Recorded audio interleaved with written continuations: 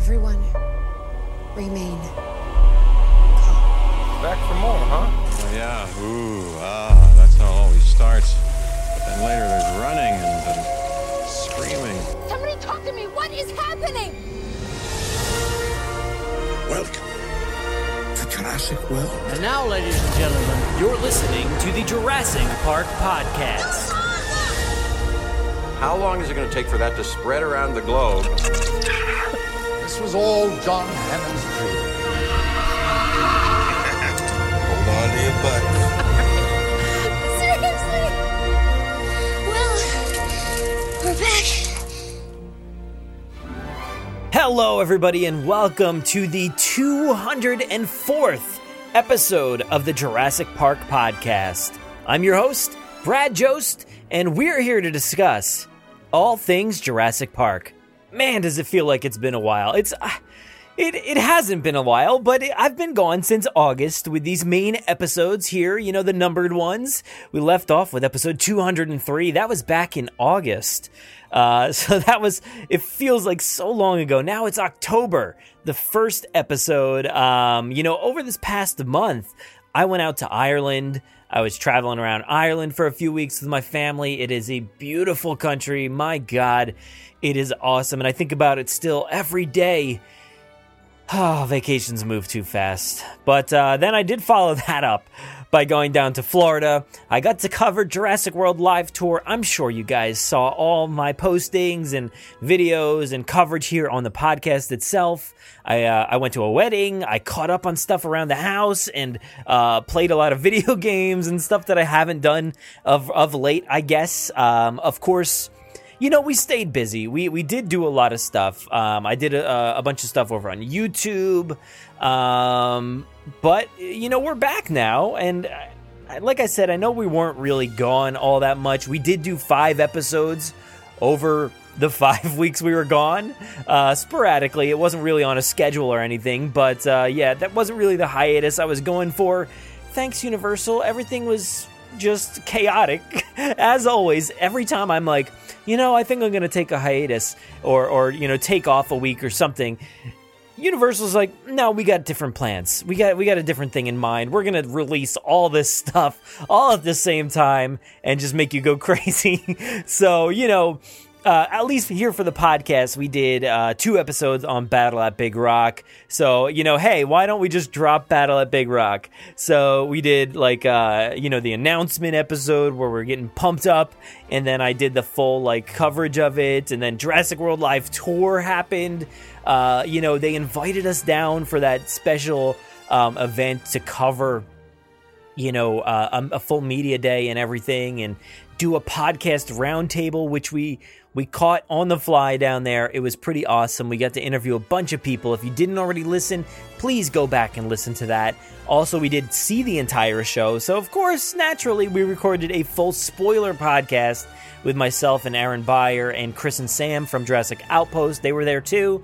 So we did the full, we did a spoiler-free in the first 20-something minutes, and then a full spoiler section for probably another hour and a half or so. But yeah, don't listen to that if you have not seen the show. At least don't listen to the final portion. But you can safely listen to that first 20 minutes or so, and then we give you that full warning to get out of there. You know, everything's going to be spoiled. But that was so much fun to cover. And then, of course, we had the big 3 being announced. What? This is nuts. The big 3 are back. Alan, Ellie, and Malcolm. What? This is nuts, guys. There is so much to talk about in the coming weeks, and we can't possibly get to it all right away. We have a lot of stuff planned for you guys. We have some stuff being announced pretty soon. We've got some new segments coming, so we're going to announce all that stuff. I'm sure you've seen us teasing it overall on social media and whatnot, but we got some fun stuff planned for you guys. Maybe we'll tease something later on. I'm not too sure. We'll see. Like I said, we've got a lot to discuss with all of that news. We're going to be keeping on the discussion with Battle at Big Rock, with Jurassic World Live Tour, and of course, talking more about the big 3, the speculation, what's going on there. But for now, why don't we go back to this episode, because we're back. with the Jurassic Mailbag. Finally, it feels like that's been so long because since we skipped out on September's Mailbag, it's been since the beginning, or you know what? Actually, I probably recorded that one in July. And that was our 200th episode, which, you know, we're only on 204 right now, so it doesn't seem like it's all that long ago, but our 200th episode when we did the full, like, live recording from start to finish, the full episode with, like, 10 people on that episode, finally, me and Jennifer Evans are back again by ourselves, you know, regular old mailbag style. We're gonna get through it all. We're gonna sift through all of your calls and your voicemails and, well, that's the same thing, and your emails and all that stuff. We're gonna get to the bottom of everything, and I think we actually did, if I remember correctly. My mind's a little scrambled sometimes, but I think we answered everything pretty well this week. But before getting too deep here, I did want to say congratulations to Jennifer and Josh on that announcement. I don't know if you guys saw it, but they are expecting a little Jurassic tyke. And no, I don't mean the addition of the Brachiosaurus toy that released over the weekend, but a new baby Jurassic fan coming to their family next year. I am so happy. That was like such a shock to see when they posted that online, especially because I recorded this entire episode with Jen and she didn't lead on whatsoever. So kudos to Jen for not giving it away whatsoever, keeping it secret and safe that entire time. I'm sure she was just like feeling the pressure to just like be like, oh, guess what? But she didn't. She kept it out. But I am so excited for them. And this entire Jurassic family just keeps getting bigger and bigger. I love you both, guys. Congratulations. I am so excited. But for everybody, you know, going back to the mailbag, if anybody wants to be a part of the next mailbag, of course, you can call our voicemail line starting now, 732-825-7763. You can email us your audio files or your questions to JurassicParkPod@gmail.com, or you could head to our contact page on our website, JurassicParkPodcast.com, to fill out our contact form.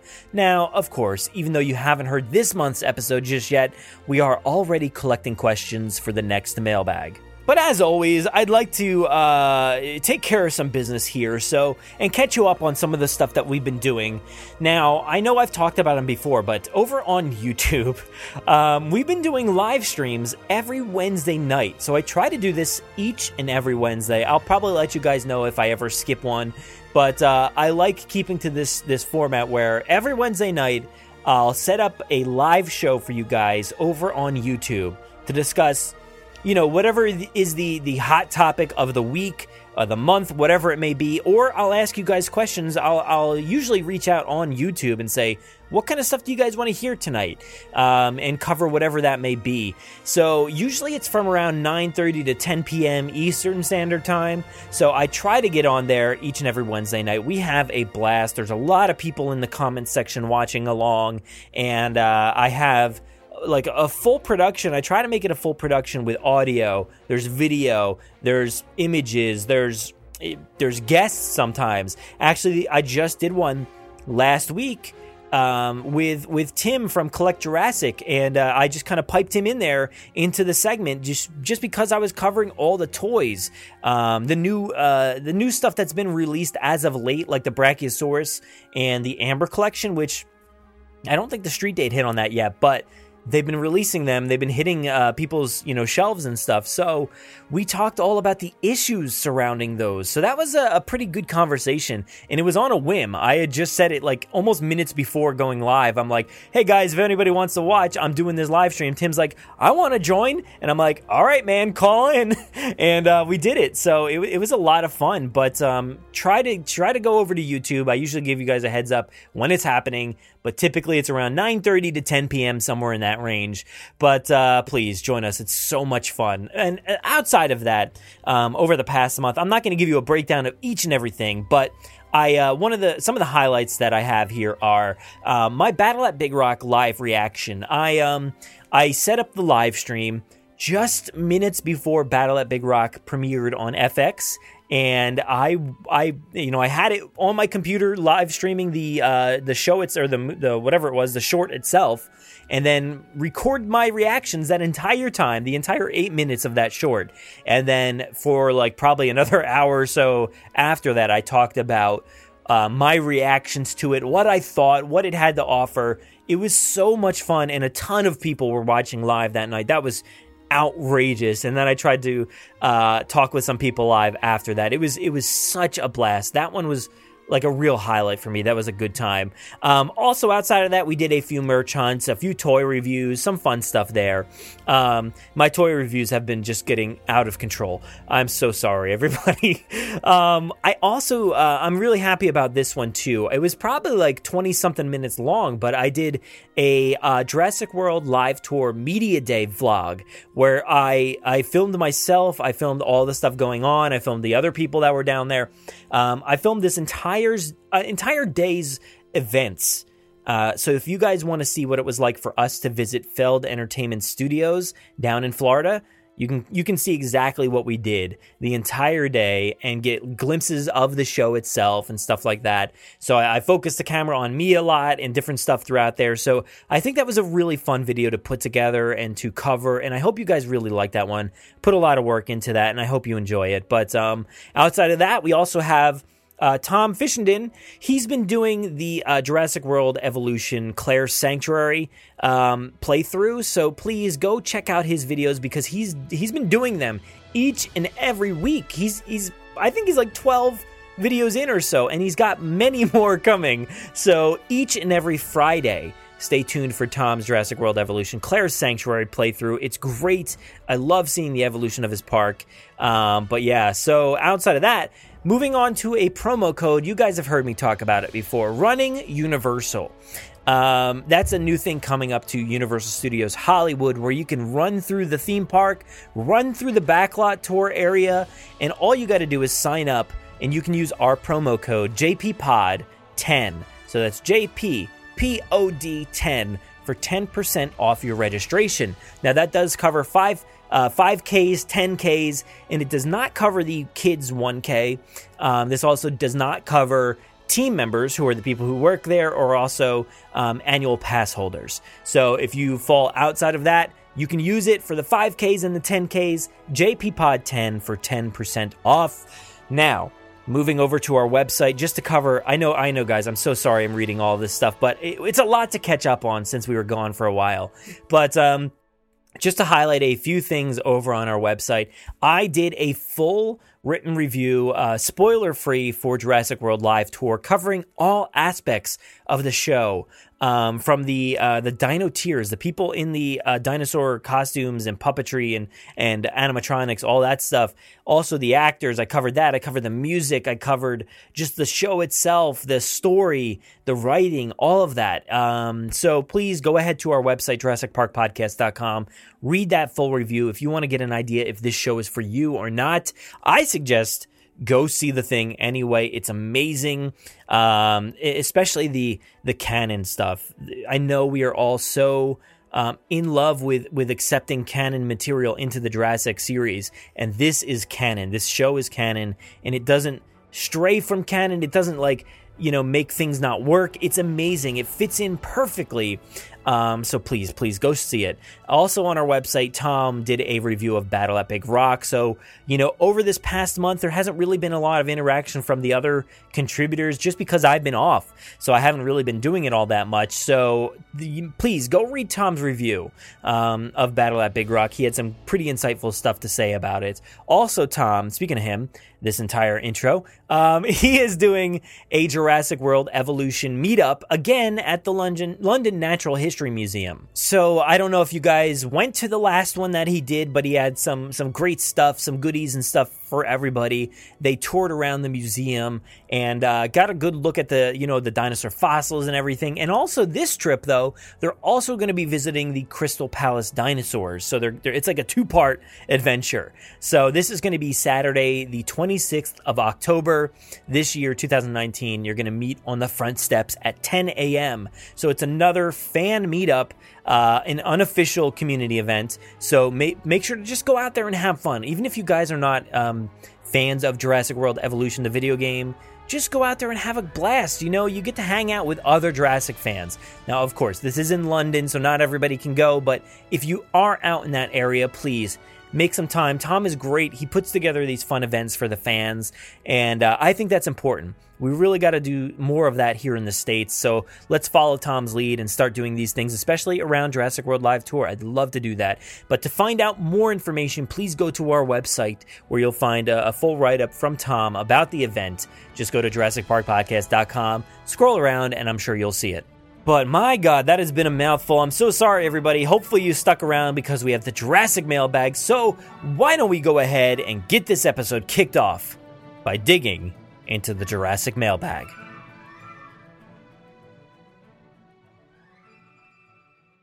Jurassic Mailbag.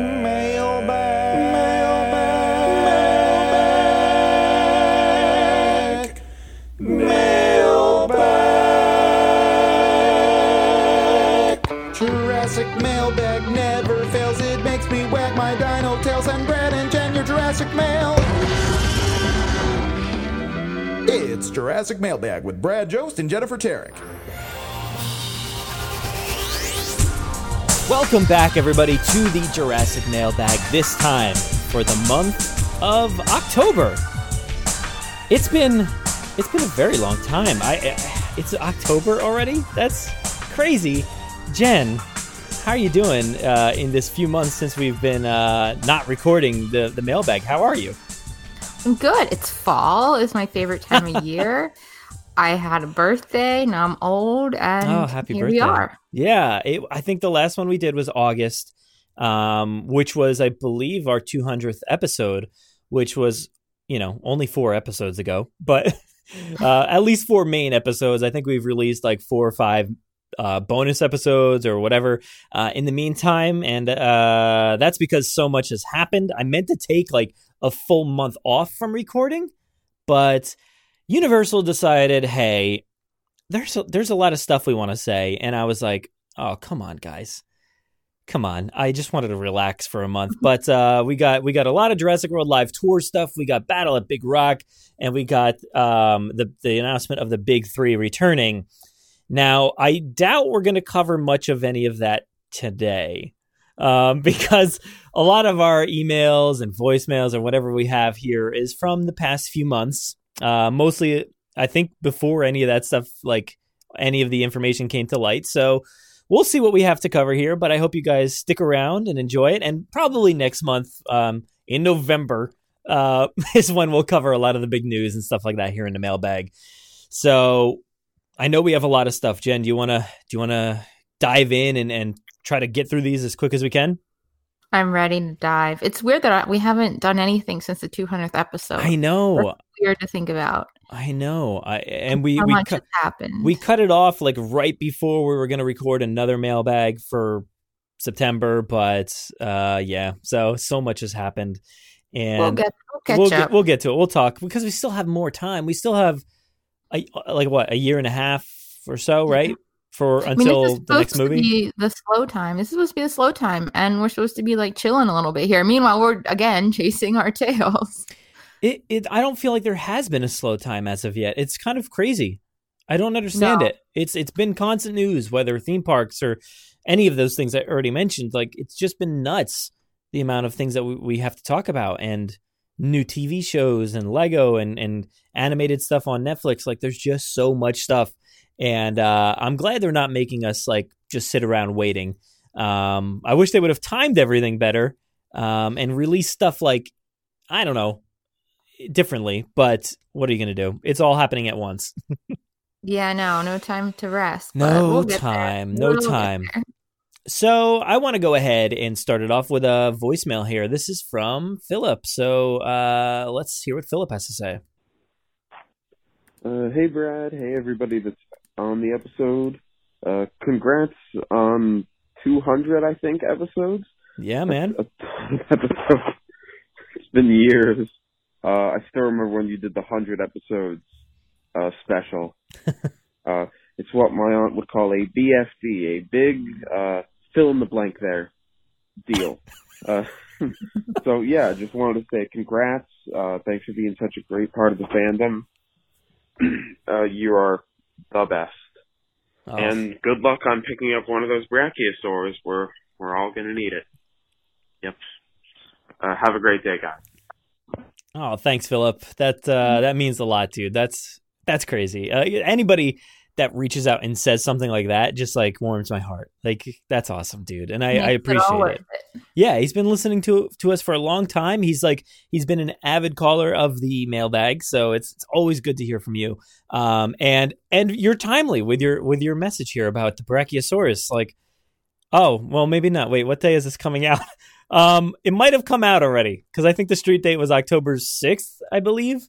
Or 7th, and this is coming out like right at that time. So yeah, man, good luck to us all. I hope everybody has theirs already because they're probably gone. Hope you got it. Hope you got it today. Because Yeah. I think this will come out on October 7th. And Okay, that's it. Yeah. hope it's today. Hope you got one. Oh man, I know. We'll talk about that, I'm sure, in the next episode. But that's another crazy thing. Like the fact that was officially confirmed to be releasing. I know they said it, a few months ago that, the Brachiosaurus is going to be in Target. Don't worry. But nobody believed it. So many people didn't buy it due to the history of Target and legacy stuff and how popular this item was going to be. So nobody really bought the fact that it was going to show up. Then we started seeing it trickle out that like street dates were locked into their computer systems and stuff like that. So it's good to know that it is on the shelves and it is out there. And I think it's like maybe like 2 at a time. So if you haven't gone, go now. Stop everything. Stop this podcast. Well, listen. No, listen while you're going. Like put it on in the car, put the headphones in, run into the store, listen to me say these words right now. But yeah, so thank you, Philip. Let's move on here to the next one. This is, I got a lot of reading today. I've been like, I've been really bad about the emails recently, and I very much apologize to everybody out there. But this one's from Chance Nolan, and its subject is Jurassic World. And the message: hello, what do you prefer, Mattel to make more of the 3-inch people or the Amber collection? And I don't know if we can answer this one or not. Well, I know we definitely can. What do you think will be happening with Battle at Big Rock? Will it come out? Okay, thank you. Tell you exactly. This is the one time we know the future. Can you believe that? They're always asking us like, what's coming in the next movie, and we know the future at this one. I know. Battle at Big Rock. There's going to be some dinosaurs, a very small battle, but it'll be there. And then there's a family, and there's some cool stuff at the end. And I think it will come out like September 15th or something like that. I don't know what day it was. Somewhere around there. It was. I think you're right. 15th. So yeah. So it was awesome. Battle at Big Rock was so good. Did you like it? Yeah, we watched it. We watched it as it came on, and I mean, everyone's saying it's a shame it's so short, but it was really exciting for what it was, and I loved the Allosaurus. It was really, really good looking, and the whole thing, it was really good. And then I went and capped it for the vault, and I got like even further into it by doing a frame by frame, trying to get the best stills, the best screen caps for it. And even then, like some of those shots just look so good. And oh my God. It's a little dark though. It's dark like Fallen Kingdom was. So it's kind of hard to see really all the details unless like the light flashes or something, which is frustrating sometimes because it just looks so good that I just want to brighten it up so much. But people want like legit caps and not edited ones. Of course, yeah. Yeah, I just wish it was a little brighter at some points, but man, it looked really good. Yeah, I really wonder how it looked on the big screen when everybody saw it just recently. That's got to be awesome. Hopefully more people can get the chance to see it on the big screen because maybe some of those shots, will brighten up. I know the theaters try to get like a better visual as far as like how the things are projected instead of watching it on YouTube or whatever it may be, on Twitter, wherever you can watch it now. It's kind of like a shame that these are the only options available. We don't have like a true high def version that we can watch just yet. So hopefully sometime. I do like to cap in 4K, which is I've been doing the other ones in. And I mean, the best you can get here was 1080p on YouTube. And I was sitting in the closet during half of capping just because I couldn't see the screen. Like the sun was just, even just daylight, it didn't even be sunny. Just daylight was just drowning it out. I had to go in the closet. And then looking at the caps back now, I'm like, man, people better go to their closet to look at these caps because they're still too dark, even just looking at them. I do wonder like what a 4K theater experience would look like. I'd really love to see that Allosaurus, facing off against the family and the fire in the middle. Like, I want to see that Allosaurus in much more detail, but it's such a dark sequence. Like, but it looks beautiful. Like, so I don't really want them to tamper with it and make it like not look beautiful because it does. It looks really, really good. But let's get back to the question here. What do you prefer Mattel to make more of, the 3-inch people, so the 3 3/4, or the Amber collection? Do you have an answer? What's the Amber collection? So the Amber collection is the new stuff that's coming out at GameStop with the old school JP Raptor. You have Ian Malcolm, Owen Grady, Blue. They're bigger. I don't remember the exact. They're like 6.5 inch, 6 inch, something like that. So they're a bit bigger, supposed to be more detailed, and have a lot more articulation. I think they look okay, but I think their price point is a little too high for me.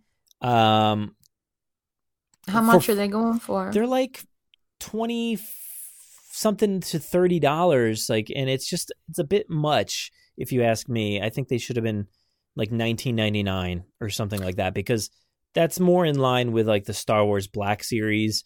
And it's just a little bit much for me. So I don't know how deep I'm going to get on the Amber collection. So I would personally rather have more 3-inch figures, despite me not really loving the 3-inch line. I've never been a fan of like 3 3/4 inch, whether it's Star Wars or Jurassic. I just really don't care for it. Even Indiana Jones, like, they're too small to be like highly detailed in their faces and whatnot. And the articulation is a little flimsy, and I don't know. I just don't really like them. But yeah, that's my thing. So, but in this case, I think I would rather have more 3-inch. For me, I don't know. I would buy these toys just to display them, or the people just to display them. And if they're small like that, they're kind of hard to display. So maybe I would go the bigger ones. But yeah, that is a little expensive for what they are, considering it's up to this point, everything's been really reasonably priced. Like, really reasonable. And yeah, that's a little much. I don't know. Sure. And there's no Claire, so 2 dings right there. Yeah, that's a very, very, very fair assessment. The fact that like everything has been pretty cheap, like surprisingly cheap. So yeah, I guess if they're gonna gouge us a little bit here, I guess that's okay. But yeah, I'm very interested to see like what else is coming from the Amber collection. I know a lot of people are like, "Do you think they're gonna make a T-Rex?" I'm like, I don't think so, because I think that's just too darn big. You're talking scaled up on the 6-inch line, like that's massive. Yeah, I mean, it's actually, what it would be is the same scale as the Super Colossal, but if you're talking about a fully articulated, better painted version, that's going to cost you like $100 or more. So yeah, I mean, the Colossal was going for like close to 70 or something, and when it first came out at some places. So I mean, anything bigger like that or even more detailed was way into the hundreds. If these figures are like 25 or whatever. Yeah. So there you go, Chance. Let us know what you think. The next one here is MP3 from Jurassic Dave. What's up, Dave? Hey, Brad. Hey, Jen. Hey. How's it going? This is Jurassic Dave 93. First off, I guess I would like to say congratulations to Jen on your marriage. Woo. I really don't interact with you a whole lot on social or anything, but I couldn't help but see everyone's pictures on Twitter and Instagram, and it really looked beautiful and fun, and so congratulations on getting married. My question for the mailbag today is, now that dinosaurs are off the island and part of the human world, I was thinking that we could finally get to see dinosaurs in a climate that isn't a tropical one.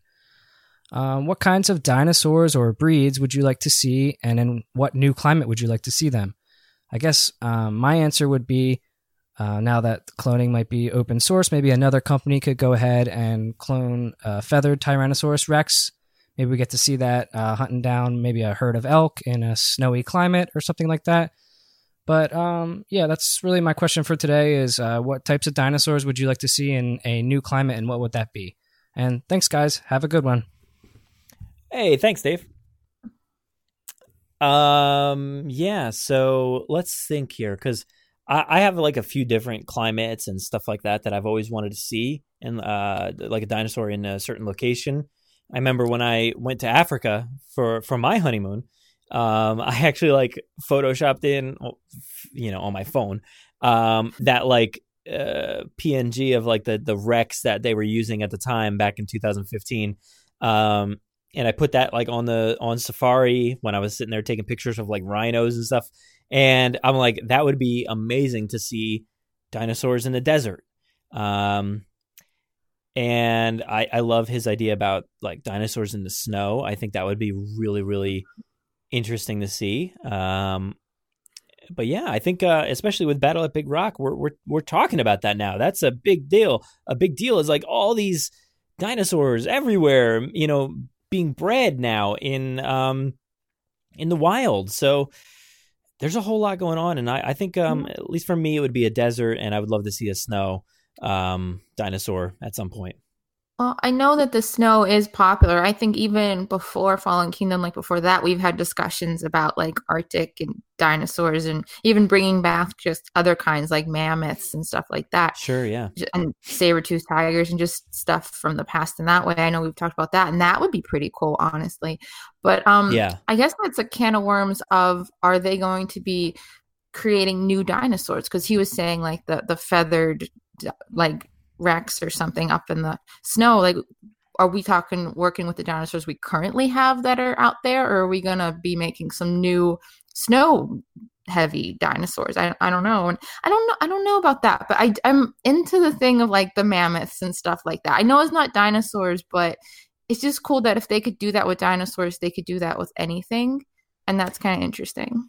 Yeah, it's funny because like Jurassic has never really delved into like what the outside world is doing with that technology, if anything. And you don't really see anything about just animals being cloned, or and now we're getting humans being cloned. So the technology is out there; it's capable. So they should definitely be able to do mammoths and saber-toothed tigers or whatever. And that would be pretty interesting to see. And certainly, like with a third party, whatever company out there that maybe purchased one of these dinosaurs decided, hey, we're going to go ahead and build some Arctic creatures, and that would be awesome. I would personally love to see some like big lizards and stuff like that we've never seen.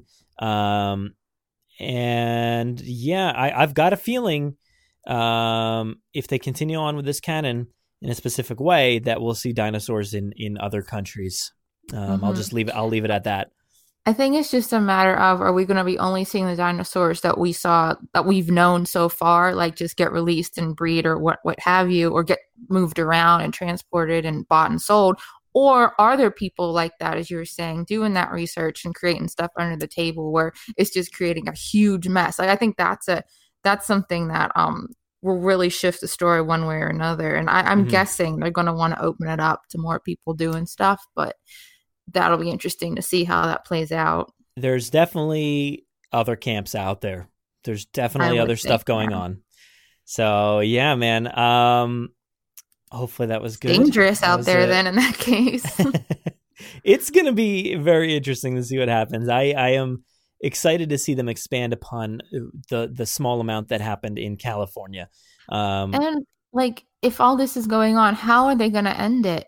Like safely or at all? Because once it's out there and people get information and knowledge and research. So I don't know how these movies are going to even end or come to an end or anything. I don't think we have to worry about that right now. We've gotten press releases and stuff about the big three, and it says very interesting wording there about this is the third chapter in the series. Not necessarily saying this is the final chapter in the series. Isn't that something? Because that's like the first time we heard those words instead of 3 of 3. Yeah, and then Colin is talking about the potential to do other things, other series, whatever it may be, anthologies, TV shows. So This is definitely not the end. Like they That's will exciting. continue. Unless this movie makes no money. But I think at this point, I'm gonna safely go out on a limb and say it'll make more than Fallen Kingdom, and I think it'll get close to Jurassic World. And I mean, maybe by chance it'll pass it, but I think it's gonna land safely in between Fallen Kingdom and Jurassic World. So Jurassic World was like 1.6 billion, and Fallen Kingdom was like 1.3. So I think it'll be in between there. Especially with the big three, it's gonna cause some chaos. If it's gonna be advertised as the big like accumulation of everything and like the big not finale, but finale in a sense of at least these three kind of movies, and have the big three in there, it's gonna have like that Infinity War or the Endgame or whatever, like that kind of feel for this franchise. And I think I think you're right. I think it'll do much better than Fallen Kingdom. Sure. And I'll be interested to see how close it does get to Jurassic World, because I think there's already buzz for it, and they're doing the live tour. Like there's a lot more going on here than there was between the other two. And I mean, you get the Battle of Big Rocks thing. The toys are going. I think there's a lot of buzz already for this. Yeah. Yeah, so let's move on here to a website submission here from White Tip Gamer. And subject is Jurassic World 3, so we're keeping it going here. And it says, "Hi guys, hope you're well. In a recent discussion with James from Jurassic Unicast, we were talking about who could possibly die in Jurassic World 3.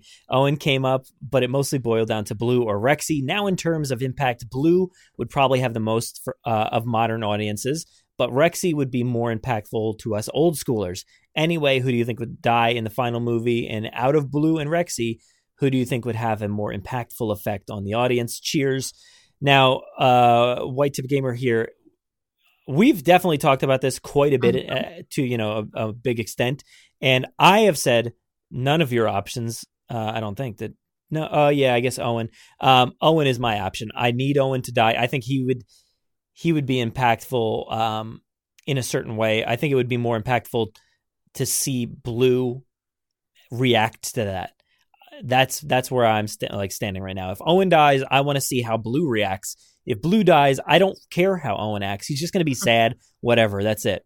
And then the story goes on. But if Owen dies, Blue, I really want to see how she reacts, and that'll be really sad for me. But did you have anybody specifically out of anybody?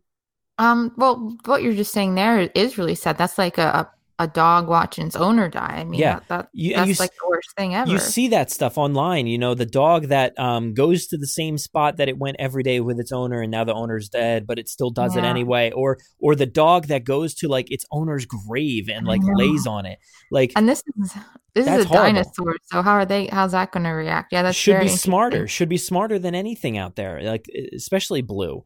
Like, I do not want to see her like just, with her head just butting into Owen, trying to lift him up, trying to push him, just to wake him up. That'd be heartbreaking. But Owen doing that doesn't sound very sad to me. Like I would be sad for Blue for sure, but like I want to see the reaction. That's what I more care about. I guess for me though, like we've talked about, we had Rexy dead in the last movie, like before Fallen Kingdom, we had a whole discussion on how it would happen. I remember saying like, okay, well this will be impactful. This will kill us. This has to happen, and it didn't. And I'm saying the same thing again. The T-Rex has to die. It has to be impactful, and it'll kill us. Like it has to happen in this one. I really believe that, and I think it should be not like killed by something, but literally die of old age, but in the most like heartbreaking way, I think. Mm-hmm. Now, I know we tried to call that, back before Fallen Kingdom. We did call the like the way it would happen.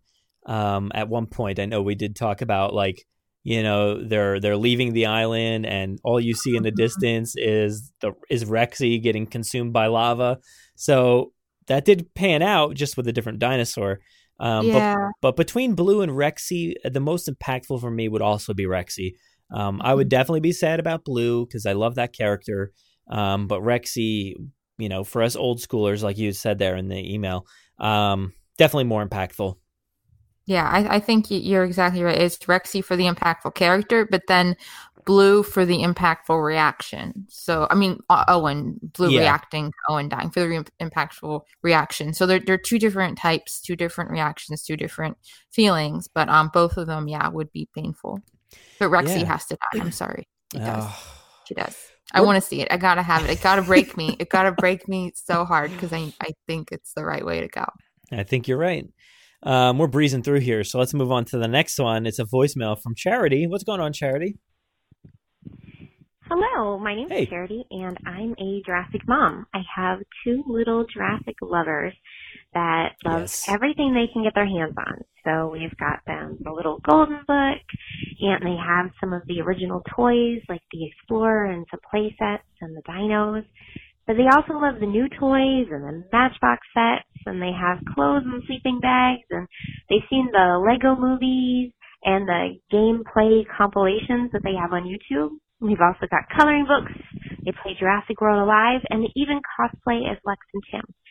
But my question for you guys is, when do you think is the appropriate time to introduce them to the actual films? So my little ones are 4 and 7, and the closest we've gotten so far has been to go to the parks and see, ride the ride and see the raptor in person. And it was a little bit of a rough experience. We had a lot of tears. So although I want so badly to show them the full films and they really want to see the films, I don't know maybe what's the best way to introduce it to them. So I'm wondering if you guys have some thoughts on, maybe what's a good milestone or a good age to introduce the films, as well as maybe what's a good order. I saw the first film when I was turning 12 that summer. I had already read the book, and the first film came out, and my family, we all got in the car and went and saw the first film in the drive-in during a rainstorm, and it was the craziest, most amazing experience ever. But for me, the movies came out as I aged, and I saw them in order and didn't think anything of it. But now that I'll be introducing it to them for the first time, I'm wondering, would Jurassic World perhaps be a better way to introduce them to the films? So, anyways, just looking for your thoughts, and thanks so much. Awesome. Thank you, Charity. Some interesting, things to think about there. I love, first off, you're like raising them perfectly. Like, they're being raised right. Correct. They got everything. So I think use your best judgment, but I know for me, I first saw them when I was 6 going on 7, I believe. So I never remember. I got to nail this down one day, but I know it was it was 19. All right, maybe let's just figure it out right now. So it was maybe 7 going on 8, I guess. So I was right in there. So, it's probably about time. You're getting close, at least for the one kid. And yeah, I mean, I saw them in order as well, so I can't really think of a different way. It is interesting to think about maybe Jurassic World first, to start them off with something that's more relatable, maybe, because it certainly is a more relatable film for kids today. But I will say, I feel like Jurassic World is a bit more violent than Jurassic Park or any of the other original three. Well, do you think? You know what I would say though, because I was 3 when it came out and I did not see it in theaters, but Sure. I don't remember a time without it either. And you know why I wasn't scared or anything was because my parents didn't make a big deal of it being scary. It wasn't an event. It was if she just has it on, just put it on and don't even tell them what it is and just kind of have it on in the background and just don't say, okay, we're going to watch this movie. It might be scary. Don't prep them at all, because they'll be scared of possibly being scared, and then that'll just ruin the whole thing. So maybe just put parts on here and there and just have it on as background noise or whatever. And if they're interested, they'll go over and be like, oh, this is great. I'm so brave going over on my own, watching it, and it's cool. And then if they don't, and then they'll just go in another room. They probably won't want to deal with it. So I think not making it into a big production is the way to go, because I know a lot of people who want their kids to see certain movies that they grew up like that, and they they prep them, they over prep them, and then they say over and over again, don't be scared, it's not real, don't be scared, and then they're scared before they even see the movie. So just like make it so chill, just have it on here and there, not even the whole thing, just bits and pieces. And if they're really interested in it, be like, oh, this old thing, you want to watch that? Sure. I mean, just be real chill about it, I think. Yeah, I think that's a pretty interesting way to look at it. I mean, you could also introduce them to like, I didn't remember if she said that they watched the Lego stuff. Did she say that at all? Oh, I don't think so, but that's a good one. Yeah, you could definitely check out the Lego stuff. It's certainly not violent at all, but it gets you used to the characters from Jurassic World and stuff like that.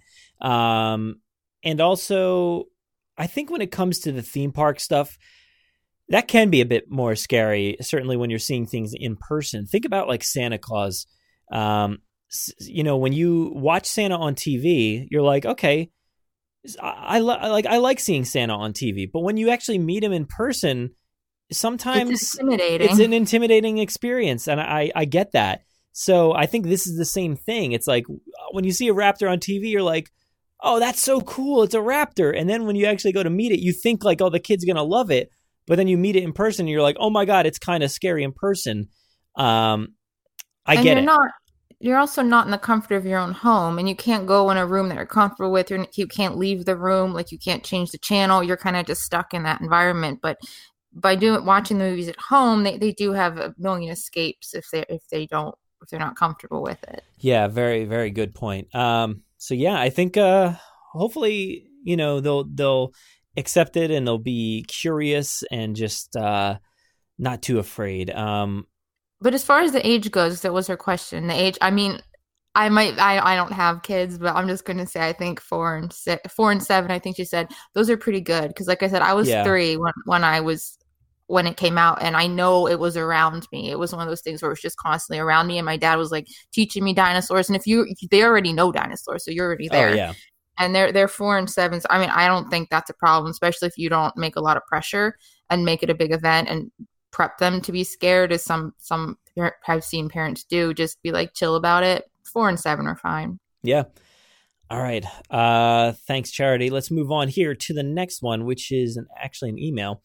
And guess what? Did I not even write who it was from? No, I didn't. So let's go. I'm going to skip this one because I have no idea who it's from. I'm going to try to look at who that was. But let's move on here to an MP3 from Nemo. What's going on, Nemo? Hello, Brad and Jen. It's me, Nemo, here again with another story/question. I'm gonna try to go over this quick, so I want to know your thoughts about this. So I have 2 Jurassic Park toys from the original movie and a lot of Jurassic World toys. And they came in my room and they said, why do you have these cheap Chinese Jurassic Park toys knockoffs? And I said, no, these are not knockoffs. These are real Jurassic Park toys. And my cousins are around 7 years old, and they said, but why do they look so cheap? And this one has screw holes under it and stuff. And they said that it didn't feel right, and they said about the young T-Rex that it was rubber, and they said, why is it rubber? It's not a toy for 2-year-olds.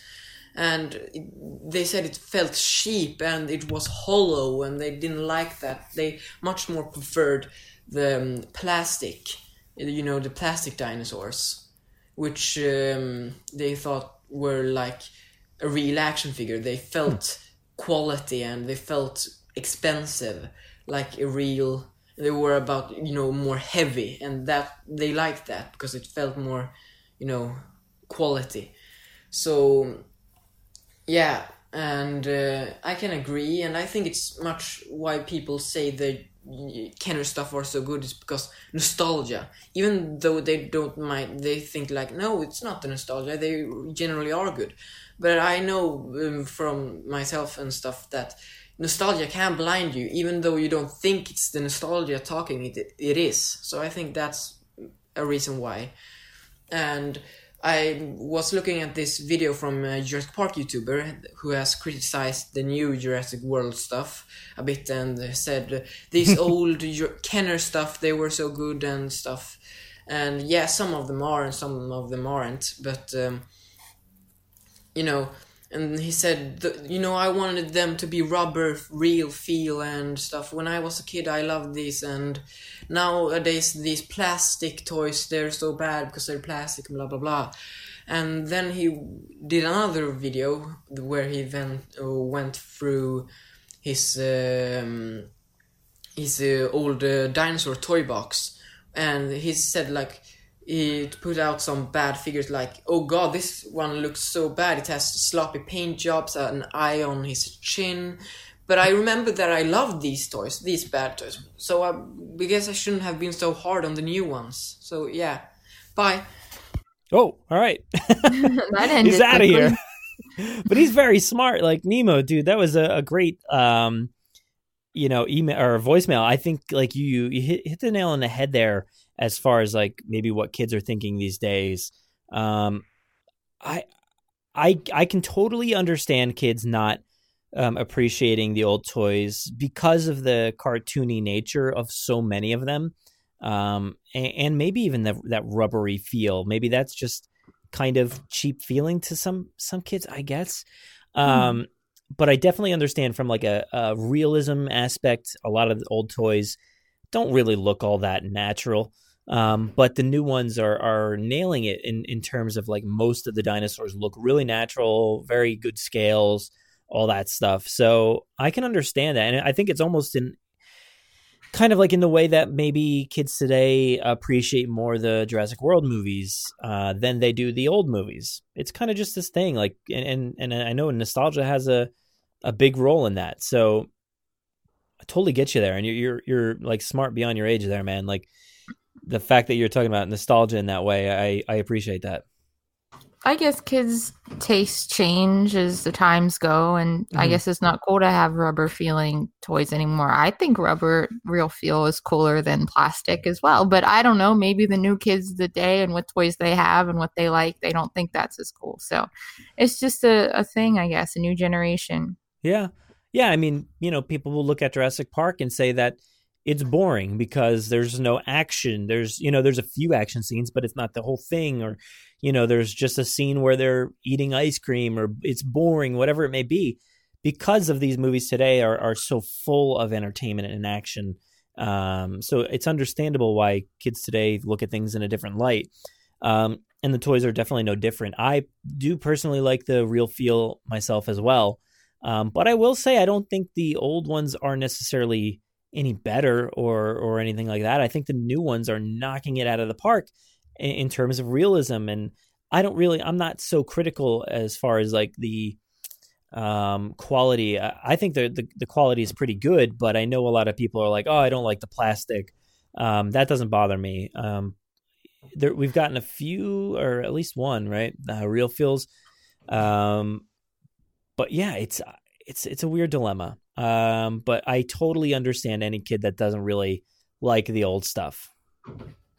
Yeah, I guess. I mean, old stuff is old stuff for a reason, and they innovate and change and go with what's popular. And I mean, we still like the old stuff because, I don't know, we're old, so that. I know. Yeah, we all know. But I think this is maybe like a call to arms for people, like to reach out to us and let us know if you have kids. Put the toys in front of them and say, which toys do you think are the better toys? I would actually be really interested to know what they think. And maybe that'll change over time. Maybe, one day they like this one day they like that one. But initial thoughts, I would love to know, like, which toy, if you could have one of these toys and get rid of all the rest, which one are you picking? Because I'd be interested to see what kids are thinking these days. That would be interesting. That's an interesting experiment for sure. Yeah. Reach out, everybody. Let us know. Ask your kids. So thank you, Nemo. I went back and I looked at who that email is from, and it's from Adam Sargent. So let's take a look here. It says, "Hey, Brad, hope you're good. It's me." Oh my God. It says it's me, Adam, right there. I didn't even need to go and look. All right, cool. It's me, Adam. Thanks again for the awesome podcast. It never fails. just listened to the recent episode regarding the updates to the ride at Universal Hollywood. Having seen a few videos, I was eager to hear your thoughts and see if you felt the same way as I did, and for the most part, our conclusions were very similar. My honest opinion, I was very underwhelmed by it all. Aside from the Mosasaurus element, which was fantastic, but misplaced, I'll explain later, I thought the rest was wasted space and missed opportunities. I know you mentioned that they may add to it and that some animatronics may be running in B mode, but I still don't think it will be as good as it could be. Which leads me to my indirect point. I am going to be coming up with a story and design some graphics, artwork, and maps detailing my version of how I would update the ride, but this time Orlando. Staying true to the Jurassic World theme, but also appeasing the JP legacy, telling a 3-minute story that includes everyone's favorite characters, landmarks, and of course dinosaurs, both through practical and digital effects, focusing on stimulating the range of emotions you should feel during the ride experience. Also, using a few elements of Hollywood update as some were excellent ideas. I will try to keep it within the realms of reality in terms of layout, space restrictions, effects, and budget, but I'm an artist, not an engineer. Would this be something you're interested in including within the show at all? Whether through the mailbag or other segments, I'd love to hear what everybody thinks. So yeah, Adam, I'm very interested. So I don't know if you've been working on this since you sent this email, but I'm definitely interested to hear like what people want to see come, especially like to Orlando, because we always wonder if they're going to change that one.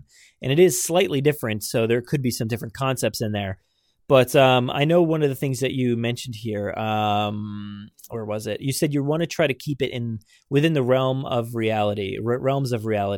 Yeah, I think that's a good point because I did a video over on YouTube a few months back, maybe, all about the concept art that was released for this ride, and there is a ton of stuff in the concept art that's just not realistic.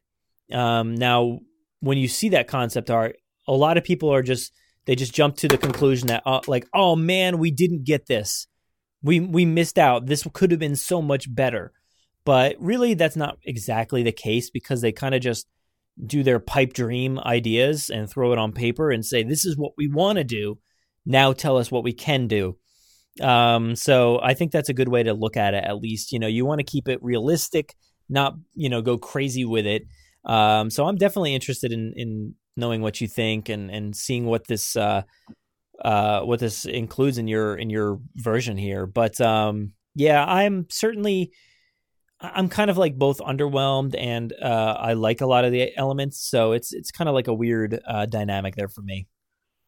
Well, it is hard because it is just an overlay, and it was always just an overlay, and it was never going to be anything else. So I guess we had to just keep that in check because knowing they're not going to make an entire new ride, they're not going to make huge adjustments. I mean, all they did was enclose part of it and then just add a couple little touches in there. And I mean, that's kind of all I was expecting. I don't know if others what they were expecting, but personally, what I got was what I was expecting. So.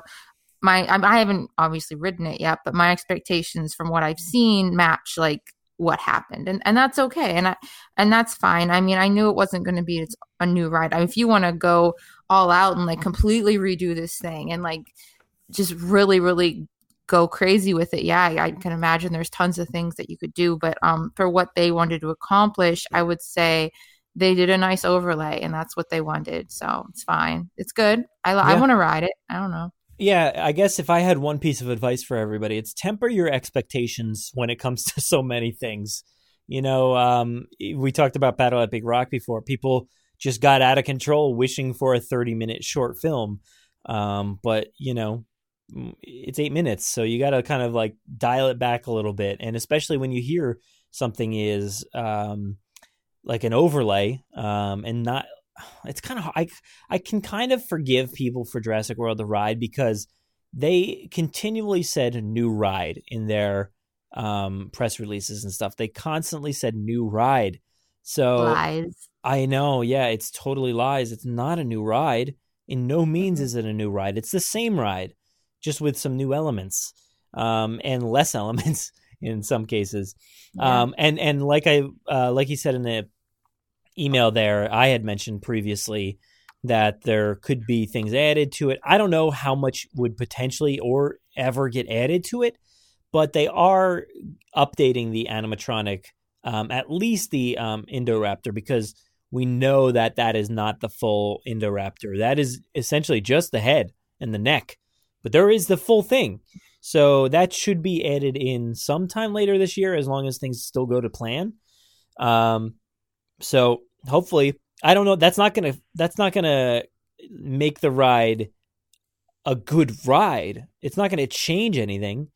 It'll just make maybe the ending a little bit more thrilling. But the ending was not so bad to begin with. So it's all the other elements, like the whole Predator Cove area. And I know people are disappointed with the fact that there's no different dinosaur in the middle section after the Mosasaurus, tank and stuff like that. So, yeah. I mean, I'm trying to remember exactly the differences between California and Florida, but is it the hadrosaur or whatever that comes out of the water and like squirts you, and it's the fully submerged animatronic or whatever it was. I don't know what dinosaur that is. Both of them. But whatever dinosaur it was, whatever park that's at, the one that's fully submerged, the animatronic that's fully submerged and comes out of the water and like squirts you, like for back in the 90s, for them to do a fully submerged animatronic, like that's kind of incredible. And I would think by now would get a Mosasaurus to do that. I thought would get something like that to even like, cause I think it comes from, I think it shakes your boat because it like goes under your boat maybe.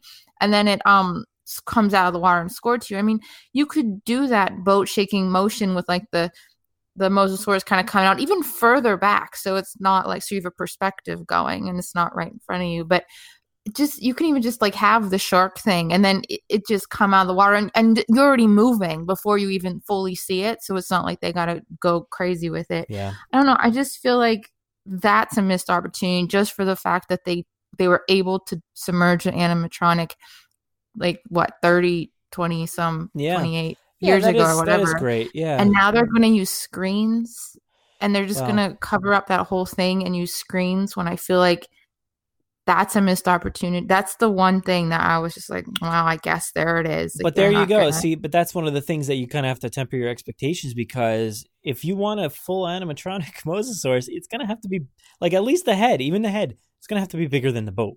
Like that's just not even feasible. Far away, yeah. That's not feasible, I think they could have figured it out. I mean, I don't know. I mean, they've done so much so far with all these different rides and all these different innovations. I mean, they could have figured out something for sure. I really do think the screen was a cop out, considering they know how to put an animatronic underwater for so many years. I'm sure it doesn't hold up well, and they got to keep changing it out and stuff and fix parts. But I mean, that's the problem. They'll never, in today's day and age, they will never do that. I know, it's just not practical. But I honestly think, like, as far as the Mosasaurus section goes, that's the least of people's worries. Everybody kind of likes that for the most part. That's my only thing. Just because I know what they did before, I know the cool effect of what they did before. And when they said they were putting an overlay on this ride, my mind went to, oh, well, of course they're going to do that. I mean, common sense. So the screen was a little hurtful to me, but I don't know. Everything else is fine now. Everybody complains about losing out on that majestic opening sequence, but that is one of the worst theme park experiences. Opening those, I know I'm going to get a lot of hate for that, but those doors opening up and you see that terrible Ultrasaurus, it's just, I never cared for that. And I don't know, maybe people see it differently than I did, but it always looked garbage to me. So I'm perfectly fine with them ripping that out and putting a screen there. Well, I wish they would have done it in the middle, because I think it would have been better placed in the middle. But yeah,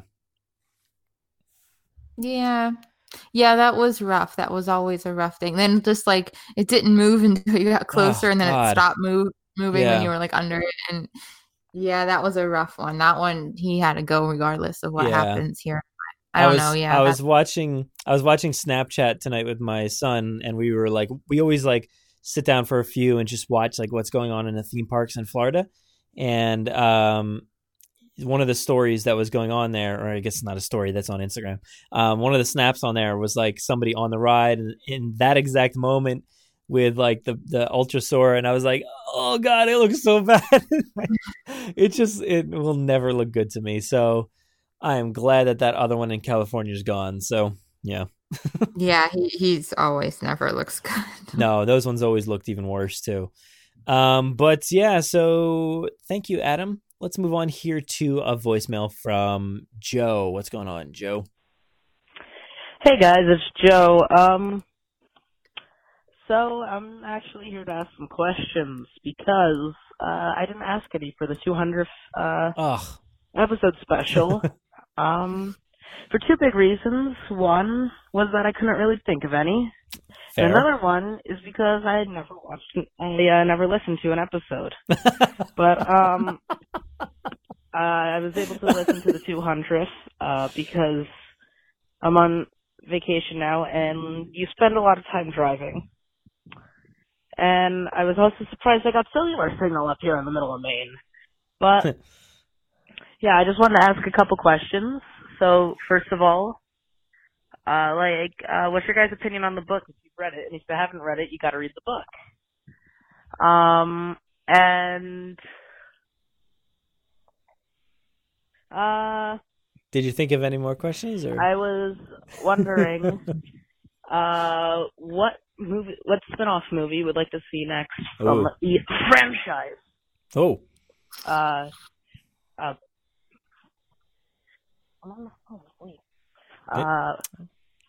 Still there? Joe? Would you like to see one from the pre-Jurassic Park era? Yes. Or maybe between 2 and 3? Sure. Or why not? between 3 and Jurassic World. Personally, Of course. I'd actually like to see one between Jurassic Parks 2 and 3 about the creation of the Spinosaurus and the illegal cloning there. Yes, please. And I'd also like to see a spin-off movie maybe around Claire's nephews with trying to survive again with dinosaurs running everywhere. No thanks. But this time post Fallen Kingdom.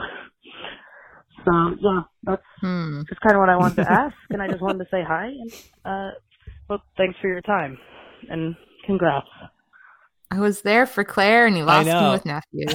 Yeah, I love all those. I love all those ideas, and then you said the nephews. I'm like, no, thanks, Joe. Sorry. I would like to see a spinoff of Claire. Yes, nephews. Claire's nephews? No.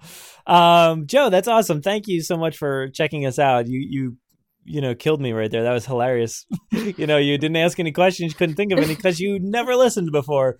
So I appreciate you taking the time during your vacation, your drives, whatever it may be, to take a listen. That's awesome. So I hope you've kept up, even though you listened and then we stopped doing episodes for the most part. But yeah, we're back, and I hope you like it. So Joe, I want most of those ideas. I want prequel movies.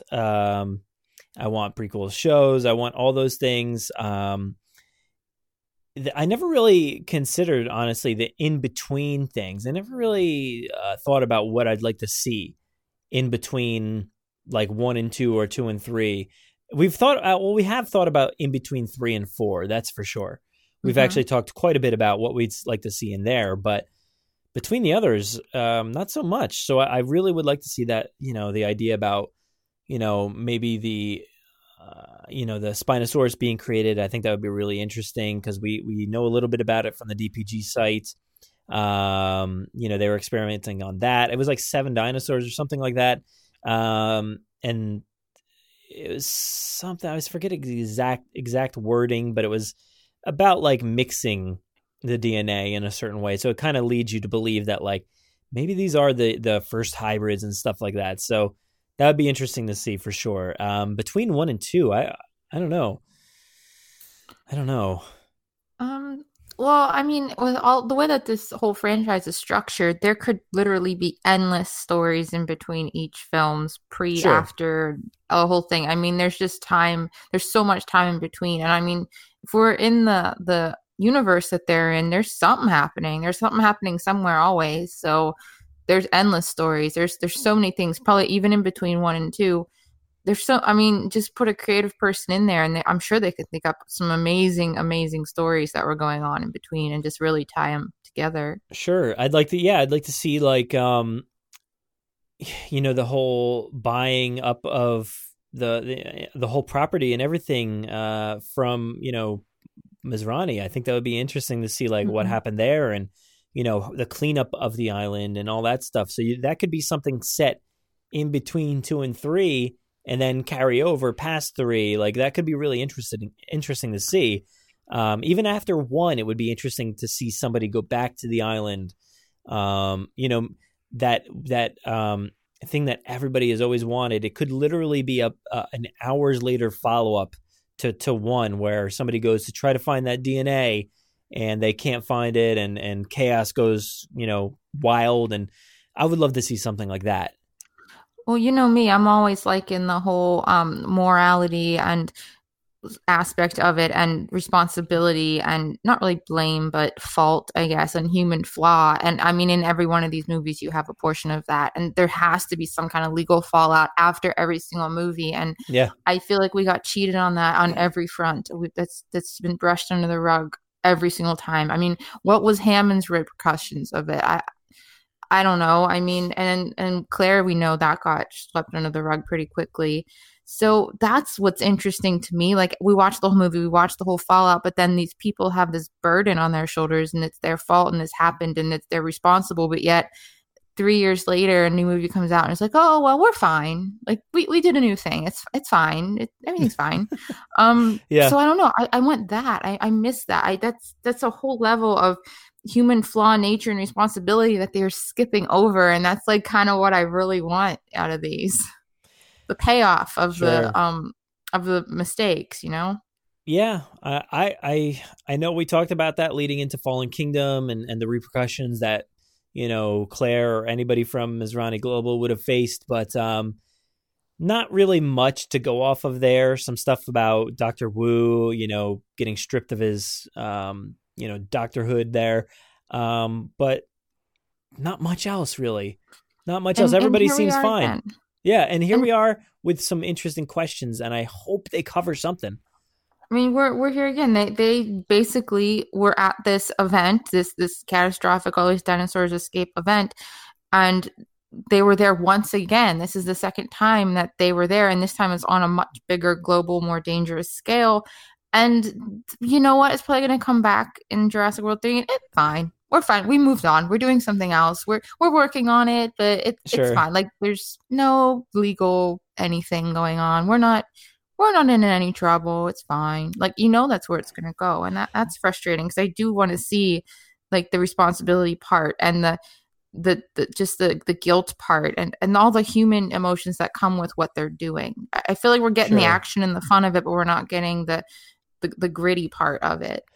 Well, as far as like them getting in any kind of trouble or anything like that, I think that's not even going to be on the table.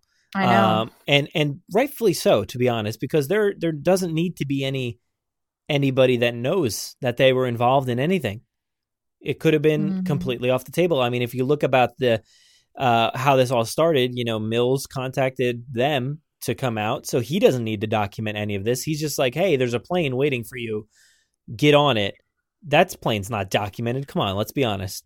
This entire trip was not documented. So by the time they make it back to the States and stuff, starts going crazy, nobody knows about them. There had to be, though. There had to be people working at that auction or somewhere around there that saw them and just, I don't know. I don't know if they recognized them from the park or not, but like, just there had to be somebody that would know they were there. I don't think I even if there was, it's kind of like, is a criminal gonna go to the cops? So here's the big problem. Then I got that. So then why were they in Fallen Kingdom at all? Because we already established that they, them being in the movie did not really affect anything of the outcome. They didn't cause anything. They're just running from it the whole time, and they were just at the mansion when this stuff was happening. They didn't really cause stuff. They were just involved. They were just there. Yeah. And now, if that's true, and then no one even knows they were there, they weren't even documented to be there, then why were they in the movie at all? Like, this wasn't even a movie for them then. Sure. I mean, they, well, there did need to be a reason, because they did need Claire's like her hand key print. or hand or something. Literally yeah, right. it. Yeah, so that's the reasoning, and like also saying we need you to help track down Blue, so then bring Owen. That really was kind of tangential to them actually just needing the handprint or whatever. But they certainly, I guess, could have tracked down Blue if they had just gotten into that bunker and gotten everything they needed. And they certainly didn't need Owen to contain her, because they just, tranked her or whatever. So, but yeah, that one little element was enough, I guess. But outside of that, yeah, they just were following along, chasing, doing all that stuff. But yeah, I mean, really, nobody needed to know. And I don't think, unless the cops came and captured some of these people, which I don't think ever happened, because anybody leaving that's not calling the cops, because they're a bunch of criminals themselves. It's a black market auction. They're not going to tell anybody. They want to pin it on somebody else, but I just don't think they're going to get themselves involved. And by the time anybody shows up to see what happened, it's all the evidence is probably gone, and Dr. Wu's gone, and he probably would have been the only one to rat somebody out if he had been captured or arrested or whatever. But I don't think anybody's going to pay for this. I think it will be a moral dilemma kind of thing, where we need to figure out what to do with Maisie, because she's a clone, and how do you handle all this stuff. So I think there should be enough conversation about moral issues and stuff like that, and ethical stuff when you bring in the big three. It'll be interesting to see how they react to everything. Yes. So I think there's going to be a good discussion around this movie. Hopefully more than the last, and maybe repercussions or stuff like that, especially when the original three are involved, because that's all they discussed in that first movie was exactly. That's why things are going to change. I'm excited for that. Just the other day I was telling Josh, I'm like, I want a table, like a Chilean sea bass table discussion, but like times 20. I just want a lot of like emotions and strong opinions. Sure. And just confidence all around the board of people just saying what they think, and maybe the big three are getting their stories of what happened, like from the news and stuff, and that's not always accurate, and then Claire and Owen are going to know like what really happened. That could be like a whole lot of emotional just anger and frustration, and who knows. Yeah, that could be really good. I want that. See, that's what I want. So I know Joe didn't ask anything about what we just talked about. I know, but we wanted to go there, obviously. What did he ask? He did ask if we've read the books. Oh. Or book. I think he said book maybe, but like I was like, what book? We have, or I have. I've read the first two and the Evolution of Claire, which you've read. Oh, I've read that. I read that. Yeah. So we know the books. We don't really talk about the books all that much, because our conversations are so involved in the movie canon and stuff like that. So that's really where we stick most of our conversations. But from time to time, we discuss some little things that happen in the books. But I got to get back and reread them, because it's been a little while. It's been just a few years since I've dove into them. But Evolution of Claire, which was pretty recent, I like that one. And as far as this press release goes about the big three, it seems like maybe more books could be on our horizon. So I hope who knows? So. I think that's a really easy, I don't want to say easy, but better, I don't know, cheaper way to fill in blanks. Arjun is laughing right now, because I had said in one of my videos that it's easy money. It's easy money for them. Now, to clear that up, I don't necessarily mean that it's going to be easy for them to come up with these stories and to release the information and all that stuff. But if they make it, that is easy money. Like the money will just flow out of our pockets and straight to them. So I mean, production value for a book and production value for a TV series or something are very different. A book's an easy way to tell a story, and everyone will love it, and it's kind of what they want. So, and people always say the book's better than the movie in almost every case. So, books are good in that way. Yeah, and I think honestly, it goes back to the question about the toys, the plastic versus the rubber. It's the same thing. If you experience these books firsthand, you might like the books better. I know that happens for a lot of people who read books versus the interpretations in the film. So for me, I've read and I've seen the movies, but I personally like the movies better. But yeah, there's certainly elements in the books I would still love to see come to life, but they're still mining from them. So who knows? Maybe by the end of this whole thing, we'll get each and every moment from the books. But thank you, Joe. Let's see. Next up, we have an email here from Tobias. And it says, "Hey, dear Jurassic Park podcast team. First, thank you for your job. The many great reviews on the epic... many great reviews on the epic on YouTube. Okay. I wish you all the best for the new year, 2019. Wait, the new year? Oh my God, this is how old is that? I think I saw this one was from January. Oh, whoops. So I hope you all started well. 2019 has been great so far, Tobias. Yeah, it's gone quickly. So if anybody is this is me talking. If anybody's like, thinking, I sent you an email and you haven't replied yet, this is why. Because I have so many emails in the inbox and so many voicemails and everything that comes in there all at the same time. I'm still going through them at my slow snail pace. So let's go back to Tobias here. He says, I write from the beautiful country of Germany. You have a big problem. As a Jurassic Park fan from the beginning, I collect again the action figures on the subject. Huh? Okay. Unfortunately, Germany is supplied by Mattel only very sparingly. The new Dino Rivals collection will probably not appear here. Stores in Germany are closing their Jurassic sections now. The movie, this is all the way back in January, the movie hype is over until a new movie comes out. I'm sure it's hyped up right now, man. I'm reading the same thing. I have already ordered many articles about from Amazon. Unfortunately, some sets, for example, Destructosaurus copter set, are not available for delivery in Germany, even on Amazon. I could only order the Lava Surge playset, and with good luck on Amazon. Do you know perhaps a U.S. online shop which supplies also Germany and Europe? That would be very great. Thanks a lot for your answer. Greetings, Tobias. That's unfortunate. Yeah, I know. That is bad. That is really bad.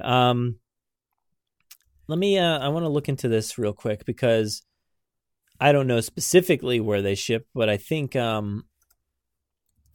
I know Entertainment Earth is really great as far as getting things out worldwide. I was just going to say them too, actually. Yeah, so let me just see if there's any kind of information on their shipping for you, because I barely pay attention to all that stuff. So, do you accept international orders? Yes, we have thousands of satisfied customers all around the world and will gladly ship to most countries. We are currently not shipping to Russia. So, there you go. And Entertainment Earth has a pretty, extensive, let me see here. They usually have a pretty extensive library as far as Jurassic is considered. Yeah, so I'm seeing here, we got Funko, we got Lego, we got the Alpha Training Blue Robot, we got Mattel stuff here. They have the Amargasaurus. They got Dual Attack figures. They got plushies. They have Super Colossal Blue. So you got all kinds of stuff here. Yeah, I don't think I think you should check this out if you haven't already. You probably have by this point, hopefully. Entertainment Earth, everything by now. Yeah, Entertainment Earth is a great place for worldwide stuff. Maybe the shipping might be a little high. I know it is even here. Like their prices tend to be a little bit higher for items, but they're offering it to places that can't necessarily get these things. So, and their pre-orders come up like real early. So, like right now, they have the Jurassic World Sound Strike Edmontosaurus, which is, it says coming in December 2019. So we know that's supposed to be a 2020 item. So, and that's from the Primal Attack line, I believe. So that's interesting. I mean, they have a lot of these things. Another Pachycephalosaurus coming next year, Tarbosaurus. Sauropelta, Pososuchus, Cryolophosaurus. So a lot of stuff that's upcoming. Most of these all say December. Whether they actually ship in December, I don't know. Sometimes things get delayed. But yeah, I mean, they even have stuff from like Chronicle on here, which is cool. So yeah, Entertainment Earth. Check it out. Check it out, Tobias, because that's a good spot to pick up pretty much as you can want. It's definitely worthwhile. But yeah, that's about all the info. I know there's another site. I'll try to look it up in the meantime. But yeah, let me move on here to the next one. So this comes from Rowan. It's our buddy Rowan. Let's take a listen to his MP3. Hey, Brad. Hey, Jen. This is Rowan. Hey, I just want to say I was sorry for not calling into the mailbag for August, and then I was listening to it, and I heard a repeat of mine. I thought that was pretty good. But anyway, I will keep this one short. I think it was something I wanted to ask in the past, and I always keep forgetting, but was wondering what your guys' favorite scenes in all the movies that doesn't include a dinosaur. And I could go on about all the favorite scenes I have, but I'll just tell you that my favorite, and it's always my favorite, anytime Hammond says, "There it is," to the island, and the whole helicopter scene and the landing, and Grant tying his seatbelt in his lap, and that's got to be my favorite scene without a dinosaur. So anyway, I'd like to hear yours, and yeah, I'll try to keep calling into the next one. All right, thanks. Bye. Favorite scene without a dinosaur. All right, so I'm going to put a stipulation on this because we've talked about this one scene a lot. I am nixing the flea circus scene. You didn't. You didn't. I knew. Come on, I knew you would go right there. We've talked plenty about this scene, so let's dig up something else. I know. I have no idea either because the first one I went to in my head was the ending of The Lost World, and I'm like, wait, there's just dinosaurs in the entire scene. I think I could do this though. I think I could do. Oh wait, no, you took away my flea circus, so I'm stuck on that one. I could do Jurassic World and Fallen Kingdom. Yeah, do whatever. I mean, I could do those. I don't want me to skip ahead, but I mean, do whatever you want. Yeah, go ahead. Well, okay, those two. It's like I was thinking. Okay, Jurassic World. I'm trying to like run through my head really quick, but I'm sure if you ask me this every week, like my answer will change. But probably right now, the instinct with the no dinos is the moment whenever this is happening not off screen. My favorite moment is the non-dinosaur part, but when the Indominus is attacking the ACU people in that side of things, and Claire's on the other side, and she's just watching it happen, and this whole like transcendent of events happen, and Mizrani's like there, like this whole thing is happening, just her side, like every time it cuts back to her, that whole part, like the whole like the control stuff and just the whole thing on her side, the non-dinosaur, just her reactions to it, and like how everything's changing and how they're not going to reopen, and like the whole thing, that whole part, that's my favorite part, non-dinosaur related. Fallen Kingdom, it's definitely the stuff where Claire and Mills is at the table and he's like shooting the dinosaurs on the table, and she's all like old style Claire there. That's my old Claire. So that scene, and then that stuff in Jurassic World. Now the other three may take a moment. Yeah, I don't know. I like have a hard time thinking about. I think Fallen Kingdom, it would have to be like the moment that Claire first shows up at the estate. I think that's a pretty great one. At least off the top of my head. These all might change at some point, but yeah, I think that one's pretty great because it sets like kind of like a flea circus type setting. There's it's a long scene. There's just conversation, and they're discussing, plotting, doing all these things. So I think that's a pretty good one. Jurassic World. Oh man. I guess I would have to go. I don't even know if he asked for all of these, but I would have to go Mizrani and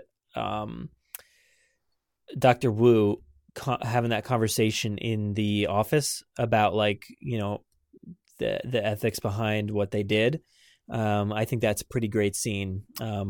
The canary to the cat conversation. Jurassic Park 3, it's definitely, and I think it culminates with the worst thing I've ever seen in my life. I don't know if it's the same moment. It might not be.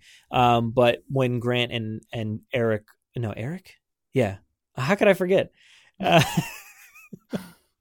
When they're talking about the astronomers and the astronauts, I think that's a pretty beautiful moment. The Lost World.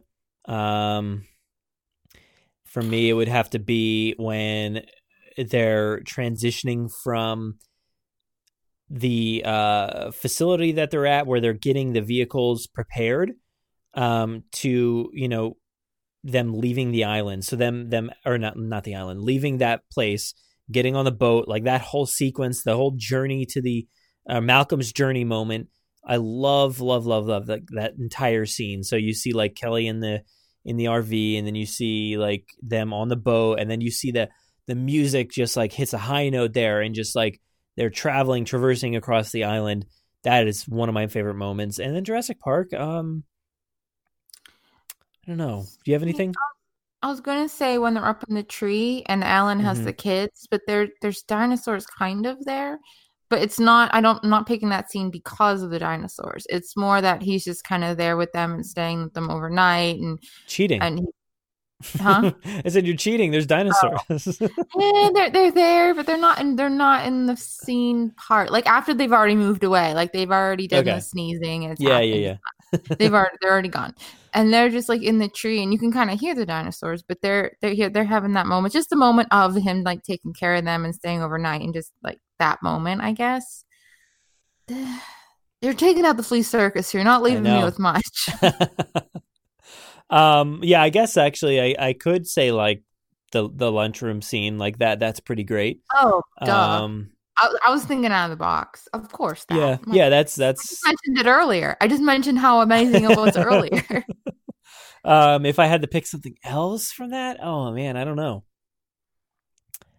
I'll just stick with that. Or I don't know. Maybe like I think it would have to be Grant and Malcolm having like the power conversation about like what's to be afraid of. It's just a little hiccup in the power. Like I didn't say that I was afraid. Well, you know, all that stuff like that. That's one of my favorite. Scared. I don't know. What to be scared of, you know? Yeah, but that's one of my favorite moments right there. So, yeah. And Rowan, I thought it was hilarious. You know, you brought up the fact that we repeated your question, and it was like one of those things where like I played the whole thing, and then we started answering, and I'm like, wait, what? Wait, this is really familiar. Wait a second. So now I'm like worried every time that like one of anybody's voicemails or emails are going to be repeated. So I'm trying to like archive everything appropriately. So try not to make the mistake again, but thank you, man. Thank you. Let's move on here to another voicemail. Actually, I don't think I caught the name on this one. Here we go. Hello, Mr. Jost. This is your doctor calling in regards to the appointment the other. Wait, my doctor? How did he get the podcast phone number? What is happening? Did I give him the wrong number? The other day. There has been some complications. We need you to come back in. Should I be playing this? I don't know what's happening. You told me to call you at this number, so just wanting to let you know. Please call back at. Just kidding. It's Ender. Hey, how you guys doing? Sorry I couldn't make it in for the 200th episode. I've been really busy with, you know, a new full-time job and all that stuff. Anyway, I was just wondering. So people like Aaron and Jen, obviously, are big-time contributors of the podcast. How might one get in contact with some of the people who run the podcast, like, you know, you and Jen and Aaron, and become another big contributor? I myself love writing. I always got good grades when I was in school on my papers and things like that. So I just thought it'd be really interesting if I could write articles or little pieces for the podcast, maybe put them on the website or do things on YouTube with you guys. I'd just love to be a part of the show. I love it so much. I've been listening to it for, I think, over a good year now. I've called it a couple times before, not sure if you guys remember, but anyway, I just thought it'd be really cool if I could reach out and, if anybody else out there is wondering the same thing as me, like how to be a part of the podcast, I just thought it'd be really good to, let people know how they can contribute and let people know that, the Jurassic Park family and community is an open place and a friendly place where everybody can have a voice. Thanks, guys. Also, congratulations, Jen, on the wedding. Bye. Aw, that's nice. Oh, so all right. So before we get to that, I wanted to point out another site that I was looking for this whole time. I forgot what the website was, but it's jurassic-toys.co.uk. I know they have a lot of Jurassic toys on there as well. I don't know if they ship to Germany or not, but for anybody else that's out there is looking for stuff, that's another spot for you. But yeah, so Ender, man, you scared me there. I was like, because I think I remember talking on like the last mailbag that like where was I? I went somewhere and I gave the wrong phone number and I started to give like the podcast phone number instead of my cell. So I think that's definitely what it was. Like a legit fear that you had there. Yeah, I was like, oh God, did I give out the wrong number? But yeah, as far as getting in touch about, and I'm laughing about this because I know I have a few in my mailbox that I've noticed recently, and I'm sorry I have not gotten back to people about this just yet, but we've been so busy, and if you've been following along with any of our content, we've been going all over the place, trying to cover as much as possible, and I've been on vacation a bit recently, so that's no excuse, but I got to get back to a bunch of people. So shoot me an email, hit me up anywhere you can. If you need to contact me, if you need to DM me, do whatever you got to do. Hit me up on Twitter. I am at Brad Jost, or the podcast Jurassic Park Pod. Hit us up on Twitter. Do whatever you guys got to do. Send us that email. Call like Ender did. That's a good way to make me aware of it. Because sometimes these emails just kind of get by me. So definitely, if you guys want to get in contact about a new segment or becoming a part of the team, feel free to like bug me, because I'm super busy that I tend to forget. And most of this is like, I appreciate everybody that is a part of the team, like you, Jen, and others out there, like Aaron and everybody else that, that is a part of this. But like, so much of it is run just by myself. So I tend to be forgetful about a lot of things. So definitely pester me about this, and I'll do the best I can to get everybody involved. And we have a lot of new stuff coming up. So keep your ears, tuned to the podcast, because we got a lot of new stuff coming up, and I think you guys will like it. And, one of the things I ask is that if people are trying to come up with something or want to be involved, pitch something, like, let me know what you want to do. Take a look at what we already have. So try not to, step on anybody's toes that already has a segment or anything like that. Come up with an idea and let me know what that idea is, and I'll help work together with you to try to come up with a segment. And, so while I said I've been trying to respond to people or haven't gotten back to everybody, it's because I'm still in development with a few other new segments and stuff like that. So yeah, it's a whole lot of stuff. And I think you guys are going to like the new lineup that we got and the new stuff that's coming your way. So definitely reach out and get involved, because we're always open to more people. But yeah, so I don't want to spoil it, but I know, Jen, you got something else new coming up too. So that's going to be interesting for people to keep an ear out for. I got stuff. I was going to say some stuff at the end whenever you're like, Jen, where can they find you? And then I'd be telling you my list of stuff I'm working on. I'm going to throw that in there. Okay. So stay tuned for the end. But yeah, so Ender, reach out. Let us know. The next one here, which I think we'll end it on this one. This one, where'd it go? This one's from Ethan. Ethan, I think that said Ethan. Let's take a listen. Okay. Hi, Brad. This is me, Ethan. Yeah. I wanted to ask you, and for the mailbag, I wanted to ask you, even though this is not necessarily a Jurassic Park related question, it is a dinosaur related question. But I wanted to ask you and Jennifer, what are your guys' thoughts on, I believe it is Dan Aronofsky's Primal. This is a new TV show that's made by the same guy who did Samurai Jack. and I really wanted to get your thoughts on it. I know it's not Jurassic Park, but I think it's something really cool and something really that you might be really interested in. Like, in a sense, it is 10,000 BC meets Mortal Kombat. Let's just put it at that. And, but yeah, I just wanted to say, love the podcast, really love the Jurassic Wire, and keep up the good work. You guys have a nice day. Awesome, dude. Thanks for reaching out. Jen, have you heard anything about this TV show? I have never heard that before, no. No? Okay, so I have, and it's something that's going to be on Adult Swim pretty soon. I think maybe at the beginning of October.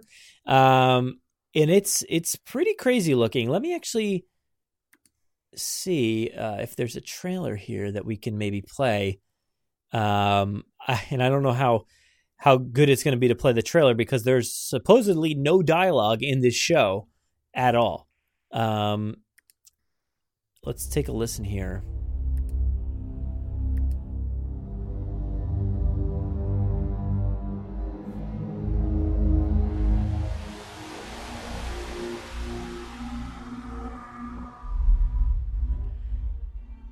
Yep, definitely no sounds. Just music. So basically, let me actually, I'm going to go back and I'll just describe what's going on. So it says, it starts off with a few bit of words here. It says, all Earth, oops, it went away. All Earth was but one thought. And that was death. Oof. And that's from Lord Byron, a quote. So it starts off here with a caveman with a spear going through a jungle. This is all animated. And then there's looks like a theropod T-Rex following. And then it's like a snowy climate, which we were talking about before. We'd love to see dinosaurs in snow. So here you go. There's it looks like a caveman dragging something. And then you have that like a T-Rex or something up ahead this time. Sunset looks like Lion King. Ooh, smash with some big words here. It just says hunt. Caveman's running through the jungle with a spear, chasing something. Now he's running somewhere else. Oh, there's a T-Rex. Running. Now he's riding a dinosaur. It says kill. Oh no, there's a mastodon. Oh, the guy is raging. Oh, and he stabs the mastodon. Oh, this is brutal. Yeah, I remember this is very brutal. A lot of smashing going on here with a rock. Oh boy. T-Rex bursts in. Survive. More riding dinosaurs and raptors on the side. This is pretty killer. A snake. Carnotaurus. More fighting. Oh man, this is pretty crazy. That was like a pteranodon looking thing. Caveman. Spider. Primal.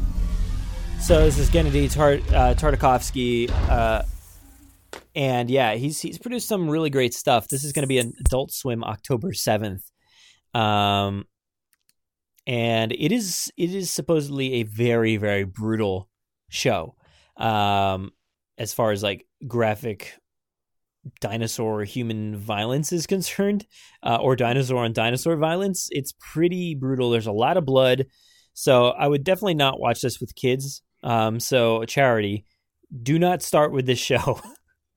Maybe wait like 10 more years. It's animated, yeah. So it's very like something you would see on Cartoon Network, but don't confuse that with the fact that like this is made for kids, because it's definitely not. It's on Adult Swim. I don't think I have a Cartoon Network or anything, so I'll have to see about finding this, but I know it's supposedly like just a few short episodes. I think it's maybe like 4 hours worth of content or something like that. Maybe even less. But it's supposedly really, really good. And I think it's about this. So I think a dinosaur like eats this caveman's family, and then the caveman tries to track down the dinosaur. So I think that's essentially what it's about. It looks pretty insane. I'll probably try to check it out if I can. And I'll try to talk about it at some point in the future. I actually did plan on discussing this in the future in some sort of episode. So maybe we'll get somebody on to talk about it. And hey, I mean, if you want to call in and talk about it again, that would be great. But yeah, Jen, do you have any interest in seeing anything that sounds brutal like this? I'm not sure. It's not really the brutal stuff that's turning me off of it. It's just, I don't know. I never really was into that anything on Adult Swim, so I don't know. Yeah. Maybe I'll look at it. We'll Sure. see. Yeah, I haven't really like I said, I don't have that channel. I never really checked out anything on Cartoon Network, Adult Swim, whatever. But I'm definitely interested in this. It's one of those things that's like we don't really have a whole lot of dinosaur content outside of Jurassic for us. And this certainly seems to be something that I know a lot of our listeners will be into. I know we do have a lot of younger listeners. Please don't probably check this out. But people do ask constantly what our thoughts and opinions are about getting an R-rated Jurassic Park, or something a little bit more akin to the books. And I know, we were asked about the books before and how brutal they are. So they're pretty gory and violent. And I know a lot of people want to see that happen, maybe on like an HBO series eventually down the road where like they turn the books into a series or something. But this is a good outlet, I guess, for people who want to see something a little bit more adult centric. So Sure. Yeah, definitely check that out. To have options. I mean, the more options, the better, really. So yeah. And what did I say? That's October 7th. 10. Oh no, sorry. Do I have a time here? It's probably late, right? Isn't Adult Swim like at night? yeah. Yeah. I don't know. It doesn't say here. Might even be after midnight. All right, so no, it doesn't really say, but it looks like it might be screening. Yeah, it looks like they're actually screening it in like a theater or something too. Oh wow. Yeah, it's a limited run in downtown LA. At the Downtown Independent LA. From September 20th to the 26th. Okay, so guess what? Already happened. It's over. So forget I said that. It's over. But yeah, check it out on Adult Swim October 7th. But yeah, that's it. We got a lot of stuff left over. I know there's a lot more emails. There's a lot more voicemails. But I'm going to save that for next time so we don't go too deep. But Jen, thank you for joining me again in October. It's been so long and it was so great to finally do this again. Yeah. I know. I mean, like you said, we got a whole lot more to go, but hopefully the news chills like for a sec so we can kind of catch up and get back into things and I don't want to say caught up because I don't know if that's possible, but close. We'll catch up and then we'll finally start talking about the news, hopefully. So yeah, I'm excited though to hear people's questions and comments about Battle at Big Rock and the big news and stuff like that, and Jurassic World Live Tour. And the 3 coming back. Well, I'm sure there's a lot of questions about what do you think about the 3 coming back? I'm sure a lot of questions about that. Do you know when Jurassic World Live Tour is hitting your area? I believe it'll be hitting me in November. Okay. Middle, possibly? Yeah, I'm going to check it out right now, but I know it's not coming to me until 2020, even though I've already seen it. But it's definitely something I'm checking out multiple times again because it's going to be hitting in like Philadelphia, Brooklyn, Newark, New Jersey. I'm going to check out as many of those as I can. But yeah, it looks like Hershey is November 21st to the 24th. Okay. So anybody out there or Pittsburgh yeah, much sooner. I think October Pittsburgh is 24th. October. Yeah, October 24th to the 27th. So, and I will be out there for a Steeler game on the 28th. So I don't know. We will see. Yeah, I will be seeing it though. Definitely see it. Go multiple times if you guys can. It's worth it. But yeah, so Jen, what's going on with you? Like, where can people find you? Where are you on the internet these days? Oh, where am I not these days? Let's see. Well, I'm here with you. Okay. And I also do a little thing called the Bryce Dallas Howard Network.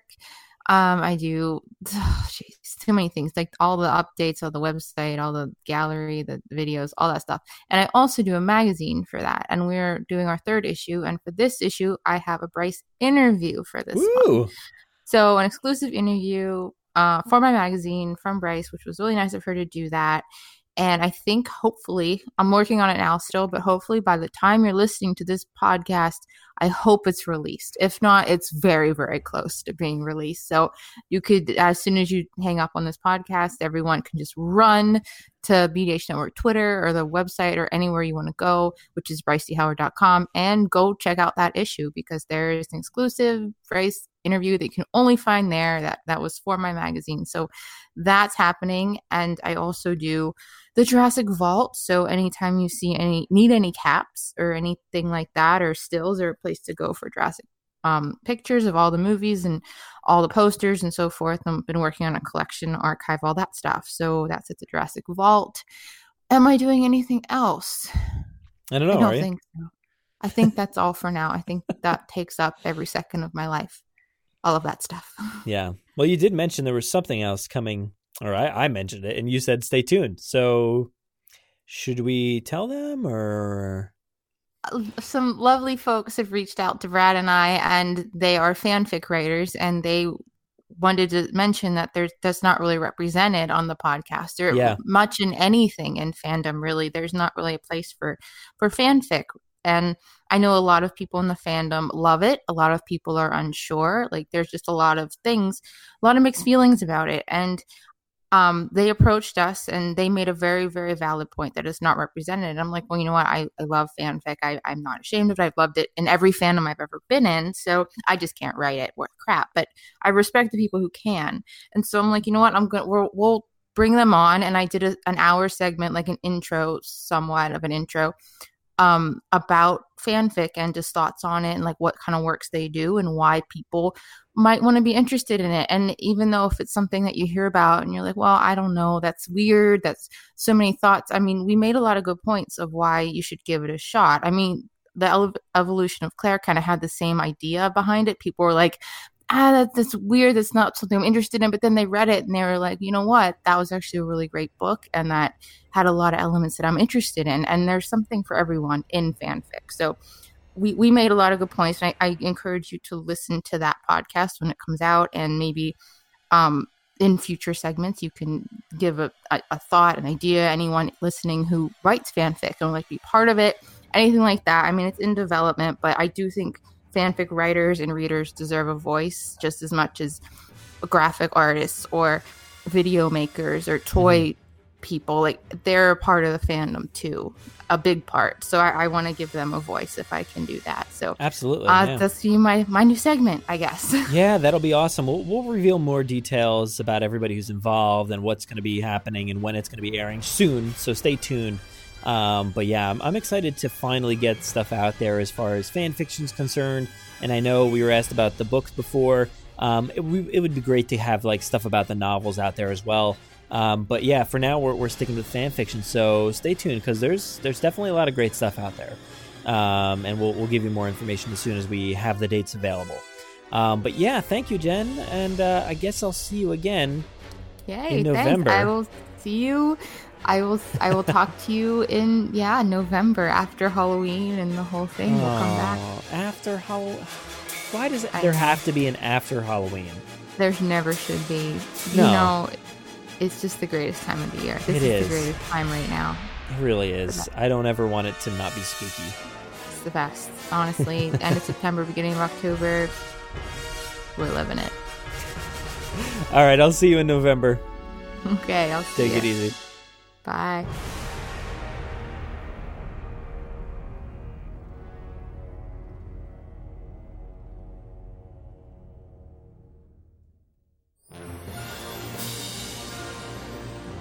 Thank you so much for listening to the 204th episode of the Jurassic Park podcast. It means so much that you guys stick around, you listen through the entire thing, and especially hear me rant even more here on the end of these episodes. Of course, a big thank you to Jennifer for joining me here today in the Jurassic Mailbag. You know, it's always just so much fun recording these episodes with Jen, getting to know her between the chats before and after the show, and of course during the show. And I am just so excited for her and Josh's future, and just to see their family grow. We had such a blast at their wedding a little while back, and now this is happening. This is awesome. I am so happy for you guys, and so glad to be so close with you, and just to call you friends. So, and also for the mailbag, guys. You guys are so awesome. Thank you to everybody who reached out this week or this month for the Jurassic mailbag. Well, I say this month, but also it's been for the past many months. I'm still catching up on mailbag stuff. So like I said, hopefully next month, between the next few months, we can start catching up on all that juicy stuff that the Jurassic fandom has been covering of late. So I'm really, really excited for all those. And just remember, if you want to call our voicemail line, you can do so at 732-825-7763. You can email us your audio files or your questions to JurassicParkPod@gmail.com, or you could head to our contact page at JurassicParkPodcast.com to fill out our contact form. And now I'm going to go ahead and read a review. So while we were gone, I know there's some reviews left, over on Apple Podcasts. So please, if you haven't left us a review, if you're a new listener, please go leave us a review. Let us know what you think about the show. Give us 5 stars. That would be amazing. If you don't feel like it, that's fine too. But I want to go ahead, like I do each and every episode, and read a reviewer who took some time to write a review, because I appreciate you guys so much. You're the reason we're doing this. You're making this all happen. So this one comes from our buddy Rowan Carey. Hey man, thanks for being a part of the mailbag all the time. I love that you call in. And this one says, best Jurassic podcast. Oh, I already messed up. I am so good at reading. It says best Jurassic Park podcast. I can't even read the title of my podcast right. Leave a review about that. Come on. And it also says, if you love Jurassic Park, then you'll love this podcast. I especially love the call-in mailbag episodes. Oh my God, what is happening? What is happening? Here, I'm going to start over. This is happening. If you love Jurassic Park, then you'll love this podcast. I especially love the call-in mailbag episodes. It allows fans to interact and bounce ideas off of each other. All in all, great insight on all things Jurassic Park. Rowan, you should probably go back and edit this to just say how much I am terrible at reading and speaking, obviously, due to that last sentence. So, man, I don't know why I keep these in unedited, but there you go.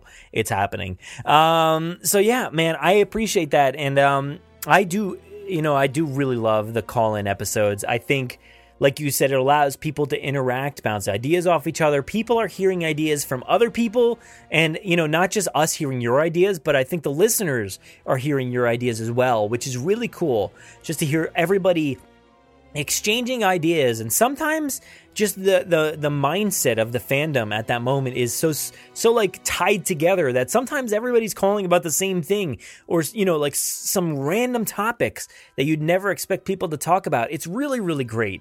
And I know I am catching up on a lot of stuff still, so please keep sending stuff in. I always appreciate that. But yeah, these are so much fun to do, and I love hearing from some of the staples like you, Rowan, and some of the new people. Like, I love hearing from new people. That is just so fun for us here on the mailbag, is hearing from new listeners, or people who just have been listening for years and just never decided to call in until now.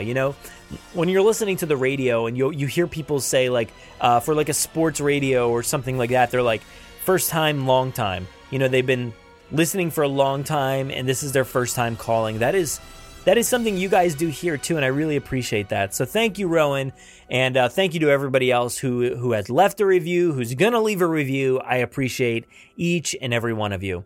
So we're gonna end this episode. I'm gonna depart some advice on you guys, like I do. I try to do this each and every episode, just to kind of start you guys off on a good note for this week. And this week, I just want everybody to be nice. I think I think so much could happen in the world if we just are nice to each other. You know, it doesn't take much. It just takes 1 second of your time just to be kind, to open a door, to say thank you, to be nice to somebody, to give somebody something.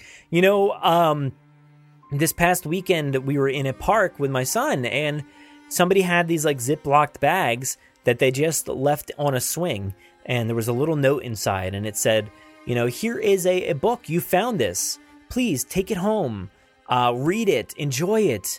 And then if you feel the need to pass along a book, pass a book along. Like, it was really interesting to see that. And I just like when people are nice to each other. Sometimes we all tend to be a little mean or aggressive or just don't care. And I think, you know, we all are guilty of that. I'm certainly myself. And I try to do this. I'm trying to be nicer to everybody, especially when the world is just sometimes a scary place. Let's just try to be nice to everybody. So thank you, everybody, for listening to this episode. I really, really appreciate you all. Why don't we go ahead and roll the credits? Saddle up, let's get this movable feast underway. Please give us a follow on Twitter at Jurassic Park Pod, and myself at Brad Jost. Also on Facebook and Instagram at Jurassic Park Podcast. Don't forget to join the Jurassic Park Podcast group on Facebook. You can listen to us on Apple Podcasts, Google Play, Spotify, YouTube, our website, or wherever else podcasts are found. So please be sure to subscribe. Also, don't miss our toy hunts and reviews, in-depth bonus content, live streams, gameplay, events and theme park coverage, and so much more on our YouTube channel. If you haven't already, please leave us a 5-star review on Apple Podcasts. We will read your reviews at the end of every episode, so please be sure to spare no expense. Don't miss us on the web at JurassicParkPodcast.com, where you'll find today's episode show notes, wonderful articles, bios from our contributors, and so much more. If you want to get a hold of us, you can fill out the contact form on our website or email us, JurassicParkPod@gmail.com. We're always looking for new segments, contributors, mailbag submissions, or anybody who just wants to say hello. Feel free to call our voicemail line at any time to leave us a message. That number is 732-825-7763. Thanks for listening, and enjoy.